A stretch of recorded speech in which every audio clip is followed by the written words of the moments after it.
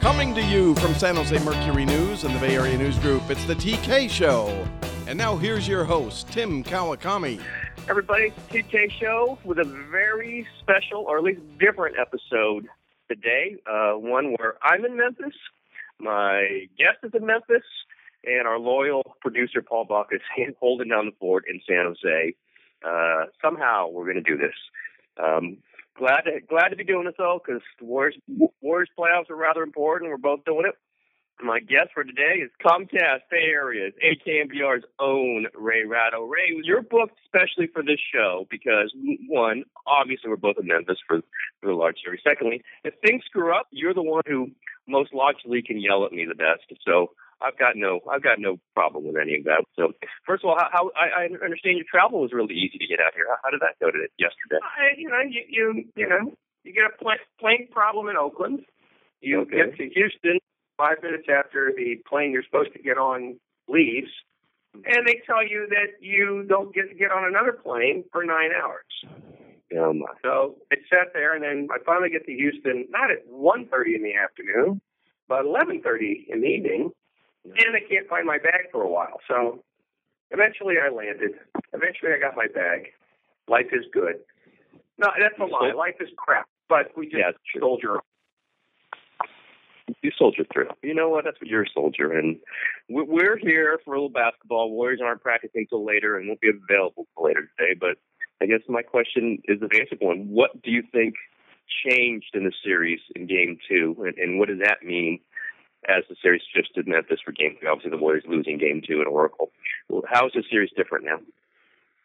Well, I think the Warriors were told by the NBA, as the teams in the other three series are also told, look, we got to drag this out. We need some ties. We can't have 4 sweeps. Yep. So I think they won that first one. They did it very well. They did it very well then. Yeah, they got behind early and they stayed behind. They really stayed on script. I was proud of them. Now, I think what happened was relatively simple to figure out. They haven't yet figured out how to play the game at their pace rather than Memphis's, and I think that's easily fixed. And the rest of it was just basketball. They didn't think Mike Conley was going to go 8 for 12. I mean, I think they thought he was going to be an important figure in there fixing the offense, but I don't think they thought he was going to shoot that well. The rest of it was Draymond Green gets in foul trouble. Klay Thompson has one of his occasional walkabouts. And the bench does next to nothing. I mean, it's I think we fell in love with the notion that the Warriors were invulnerable, and we forgot the fact that 3 months ago, we all agreed that the two teams they didn't want to see in the postseason were Memphis and San Antonio. And Memphis, after a very spotty Game 1 in which their point guard didn't play, all of a sudden they showed you why they're Memphis. So I don't think this is a crisis. I think this is maybe a return to the equilibrium we believed 3 months ago and that we decided to stop believing in a month ago when we decided that the Warriors were going to, win the tournament in 15 games. Yeah, we like to change our minds. That's the fun part about this. Every game, we change our minds again, and then we change our minds. Maybe we can just do it every half now or every quarter. You guys do a show with Kerr this week. In the meantime, there. I was not there for it. I believe it was yesterday, and I think Tommy did it. I was busy in hobby. Yeah, you didn't do the show from the airport. I thought. Strangely enough, Papados did not have an ISDN line. That would have been a good show, though. I should have joined you for that one. I think maybe you saw what Kerr said. He was joking there. We're all thrown off. Everything's different. We're going to bench Steph, and obviously his sardonic wit. Do you think that's the right approach to this? Do you think Kerr's got the right tone for a team that, won 67 games, hasn't really gone through a moment of doubt, not a serious one at least, and now they're 1-1, and they lose Game 3, it's going to be serious doubt. Do you think Steve's got this kind of read correctly? I think for the moment, yes. I mean, if you have a team that's won 72 games, when you count the 5 playoff games they've won, and all of a sudden one decisive loss at home throws you off your feed, you're not really meant for this job. I think he has to view it that way because I think he regards the problems that they experienced in Game 2 as eminently fixable. And he is, I think, by nature, a guy who doesn't feel that big tweaks are necessary when small tweaks will do the job. You go back to the great Klay Thompson debate. Everybody thought the Warriors needed Kevin Love. They needed to make a dramatic statement and a bold step to the future. And Steve Kerr was adamant in saying, no, I can fix what ails this team with Klay Thompson and Draymond Green. We don't have to do anything big. And I think that's sort of the viewpoint he should take. I mean, they're still a better team. They're still better than Memphis if both teams are playing at their optimum. All he has to do is really figure out how to get them to get into their offense quicker than they have been so that they don't end up with a game where they only get 74 shots. And that's easily fixable. And even though Memphis is, dropping four guys back as soon as a shot goes up and just foregoing the idea of an offensive rebound so that they won't get outnumbered on the defensive end, you can still hurry the ball into the forecourt and get into your offense quicker. And I think that's an easy enough fix for them. Now, whether that turns out to lead to victory is another matter. That means you got to make shots and you've got to rebound and not throw the ball around 100 times. But I think he regards this as eminently fixable, so he should not give any air of panic. Plus, there's not what different things can you do after 88 games? There aren't any. You are who you are at this point, and it's a matter of doing what you do well, or not doing, or preventing the other team from doing what they do well. So it really is more matchups than it is tactical changes. Yeah, well, I mean, you start making big changes now. You're telling the team, what we're doing isn't going to work. But yeah, we're 72-11, and I don't believe in you. Yep. All of a sudden, everything's got to change. And you know what? Maybe they start doing that for down 2-1. I don't think you do that at 1-1. You think they got to win Game 3 though? I don't think they have to win Game 3 if they know they can win Game 4. I don't think they're in panic mode at down 2-1. I think they're in panic mode down 3-1. Well, I hope so. Because I still think you have to operate on the theory that you're better than they are. Now, it depends. If they get routed in Game 3 and they're completely discombobulated by what Memphis does, yeah, then you have to act on it. But I don't see this as a team that's going to get blown out by 27. I mean, they were controlled the other night, and they lost by 15. Or they lost by 7. I'm sorry, they won the game 1 by 15. They lost by 7, playing not as poorly as they can, but close to it. So I think they have to believe that they're going to be in this till the end in Game 3. And so I think unless they get blown out and get completely confused by Memphis doing something that it's not going to do, which is all of a sudden change who they are, I think you just let the game play itself out, and you coach it the way you normally would and go from there. I don't think he's going to change the lineup. I don't think he's going to change the rotations. He's not going to all of a sudden, try to have Steph Curry guard Zebo. I think you just decide, okay, we're going to get the ball up faster in transition, and we're going to make shots that we didn't make in Game 2. This is the old call in the standby, saying this person must step up. I occasionally do this, but Steph Curry, MVP of the league, we know this, has played fantastically on the road, particularly in big games. At some point, the ball's going to be in his hands, and is this game going to be decided? These 2 games, the rest of the series, going to be determined by what Steph Curry does? No, I think the series is going to be determined by what Klay Thompson does. I mean, I think he was more the reason why they lost Game 2 than anybody else, because he was dreadful. Not just shooting, but, he did stuff that, you just go, wait a minute, have you decided you wanted to be traded to the Timberwolves? I mean, what are we talking here? He was awful. And I think the Warriors, as much as Curry defines them, they are a classic team is greater than the sum of its parts operation. I mean, Draymond Green has to not be in foul trouble. I think he matters too. But I think the guy they have to worry least about is Curry. I mean, Curry did not look great in Game 2, but nobody did. He looked fine in Game 1. And I guess, so I don't think he's the worry. I think Thompson's a worry, and I think keeping Green on the floor is a worry. I guess my point isn't that be concerned about her, just that when you get on the road, when you get into some trouble, which, they're going to get into in these two games, so this is going to happen, your best player and, the player who had the best year in the league is the one who's going to have to make some shots that aren't easy. And we know he does, he can make these kind of shots. And he's going to have to do it. And again, it's simpleton columnist 101, but I do believe, especially on the road in a playoff situation, your best player has to make the best play. I mean, is that too simple? Yeah, I think it is too simple because I think it is classic columnist think.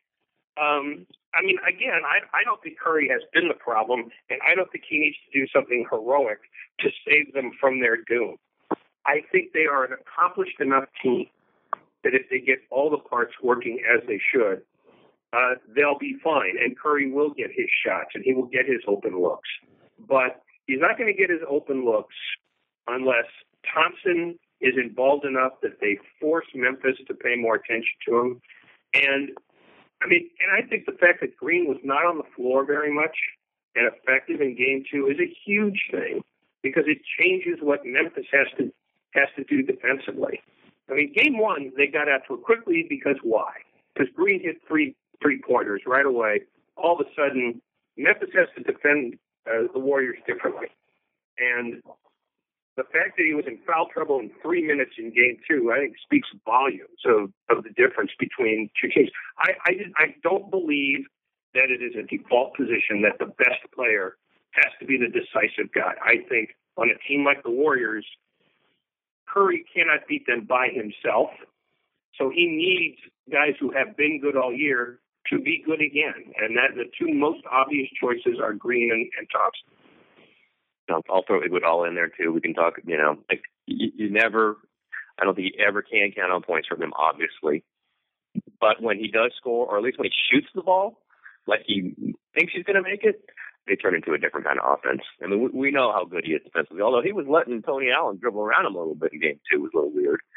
But when Andre Iguodala is aggressive with again, it's columnist 101, but when he scores, they're very tough to beat. They're almost impossible to defend. Because he has the ball in his hands, he can get a step, he can make a play, he can hit a three. This is when the Warriors don't get touched.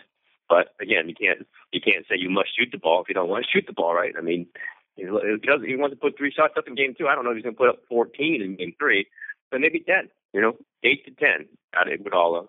Make a few of them, because if they don't have to defend him, I mean, they can guard everyone else a little bit more.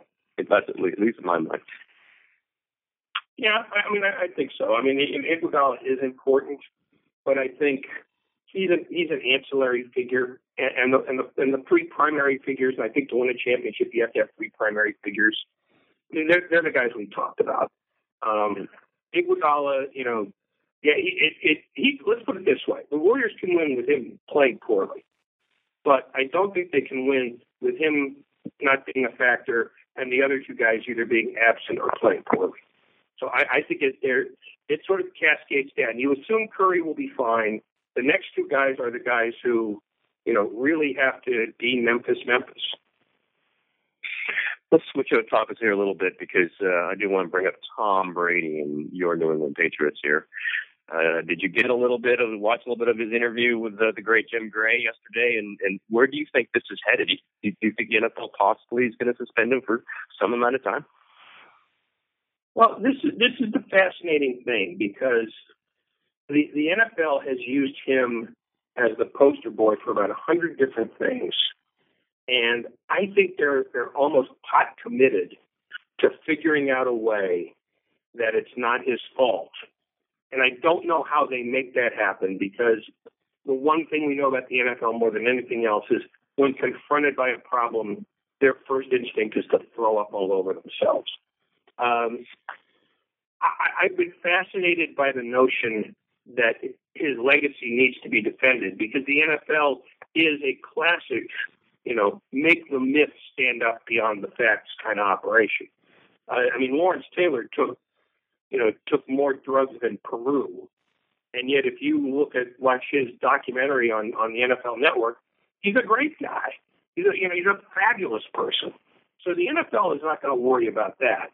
I think that the real issue here is how willing is Roger Goodell to piss off his most important ally among the owners, and that's Robert Kraft of the Patriots, because the other owners are looking to see what he's going to do about this. And I don't know that even though Kraft put out that statement saying we will accept our punishment, I don't think they will accept the punishment if it involves Brady missing time or Brady ending up being the guy held responsible for this. I think they're going to figure out a way to pay a far larger fine and Brady not get suspended, because Kraft has money, but his emotional investment in Tom Brady is incalculable. And I think that's the sort of happy medium they're going to have to strike. And if the other owners don't like it, then Goodell's going to have to use his political skills to make that work. And if he can't do that, then maybe we're looking for a commissioner in 3 or 4 years. And I don't buy the notion that Roger Goodell has made these guys money. The NFL makes money. Roger Goodell has basically been in charge at a time when programming has been more important than ever, and the NFL as an entity has been better at producing programming than any other sport or really any other entertainment form. So in that way, he needs the NFL more than the NFL needs him. So I think, if Kraft wants to put his foot down, I think they'll find the happy medium where it costs Kraft more money if it saves Brady. I think Brady is sort of that's the line that I think Kraft is unwilling to cross. Yeah, I mean, we could talk about this one for we could do a whole TV segment on this. I think on our rarely seen show, but seriously, which we randomly do now these days. But I don't know. I think Kraft might have been drawing a line. They're saying, the union's going to protect Brady. I'm just saying the Patriots as an organization have abided by this, and then we'll see what happens with Brady. Maybe he knows that Brady's not getting anything. I don't know, but it did seem like there's a little line. Obviously he supports Brady and he defended Brady through all this, but there's a little line saying, okay, the Patriots accept this. They're not going to have the Patriots forfeit a game or anything like that. So, if there's a draft pick and it won't be a high one, the Patriots will accept that. And then Brady now has a union, and that is going to go down another path. In my mind, I thought I saw some of that. I might be wrong. And I don't know what, obviously Kraft has discussions and power plays behind the scenes that we're not going to know about. But I'm not sure that this is in his control anymore. This is a PR move now. I think it's absolutely in his control, because I think ultimately Roger Goodell still works for Kraft, not the other way around. And Brady may get fined. I mean, they fined Brett Favre in the Sackgate controversy with Michael Strahan, but they didn't suspend him. I think they're probably going to fine Brady but not suspend him, and they're going to fine the Patriots but not affect anything that they did in the postseason. And I think Goodell's going to have to make that square with the other owners, because Robert Kraft, yes, he's made a ton of money off the Patriots, but he's not a money-only guy. He's one of those guys who likes to be seen. And in New England, Tom Brady is God. And if Bob Kraft is perceived to have thrown Brady under the bus in any way, there's backlash to that lingers well beyond the end of Brady's career. And I think Kraft is playing for that too, is he has to look for his fan base and New England, which is incredibly provincial, as we know. He has to look like he's going down with the ship with Brady if that's the perception. And that he's got to do all his political skill to make sure that Brady is insulated as much as possible. And the best way to insulate him, given all the information we have, is to fine him but not suspend him. All right, let's just skip over to try to do some quick takes here as we wrap this show up. I'm just going to throw out some names of your favorite people. Your favorite people, owners in the Bay Area, and let's get some quick Ratto reactions. Joe Lacob, what are your thoughts? The one thing owners are most loath to do, which is learn from his mistakes. He was a bit of a disaster early, thought merely by not being Chris Cohan that bought him a honeymoon, and it didn't. And he found that out the night of the Chris Mullin at halftime, where he really thought that he could be a hero. And everybody thinks that he got booed because he had traded Monte Ellis, and that was only a small part of it.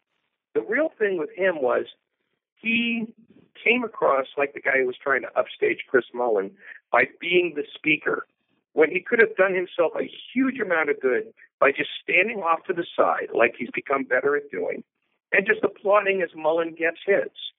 Since then, I think he's been far more media savvy, and the fact that he hasn't insisted on his way in basketball operations as much as he wants to gives me the sign of a guy who, frankly, understands the PR limitations of his gig. He could be a tyrant if he wants, but he's hired the kind of people where he doesn't have to be.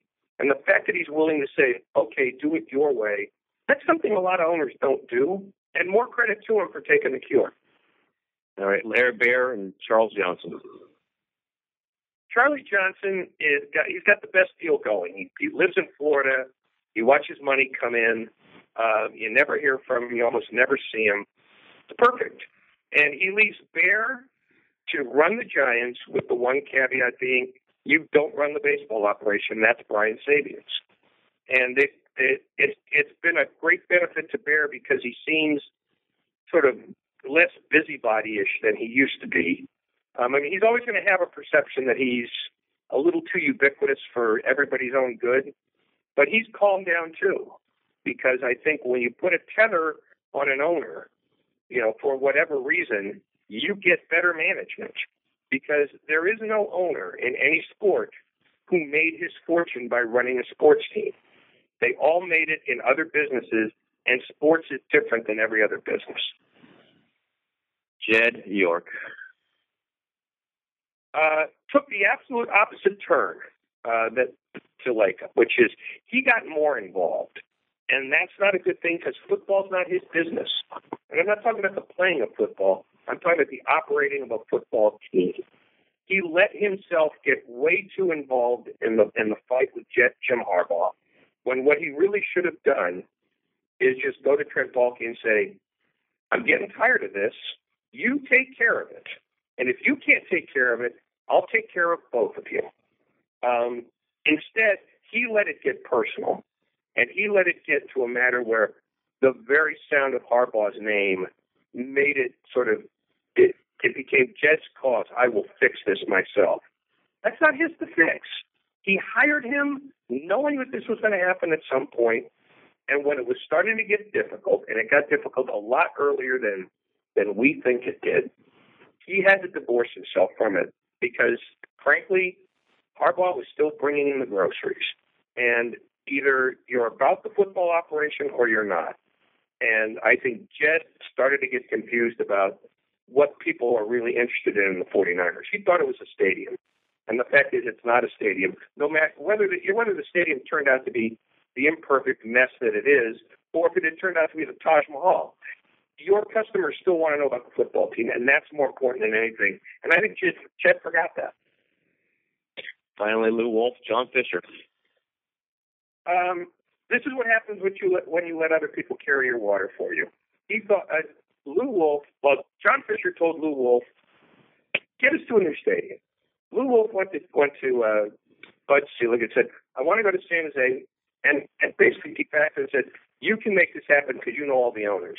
And Bud Selig doesn't work for Lou Wolf. He works for the other 29 owners too. And there are some guys in those ownership groups who are far more influential than Lou Wolf. And they said, well, wait a minute.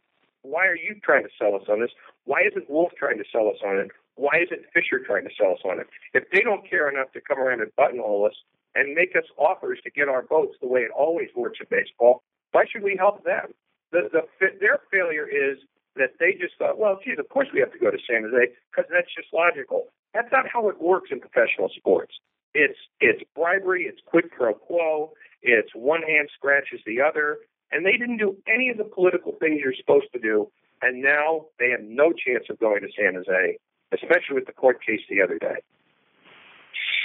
All right, Ray, we'll wrap this up with the question I asked everybody. Give me your favorite restaurant.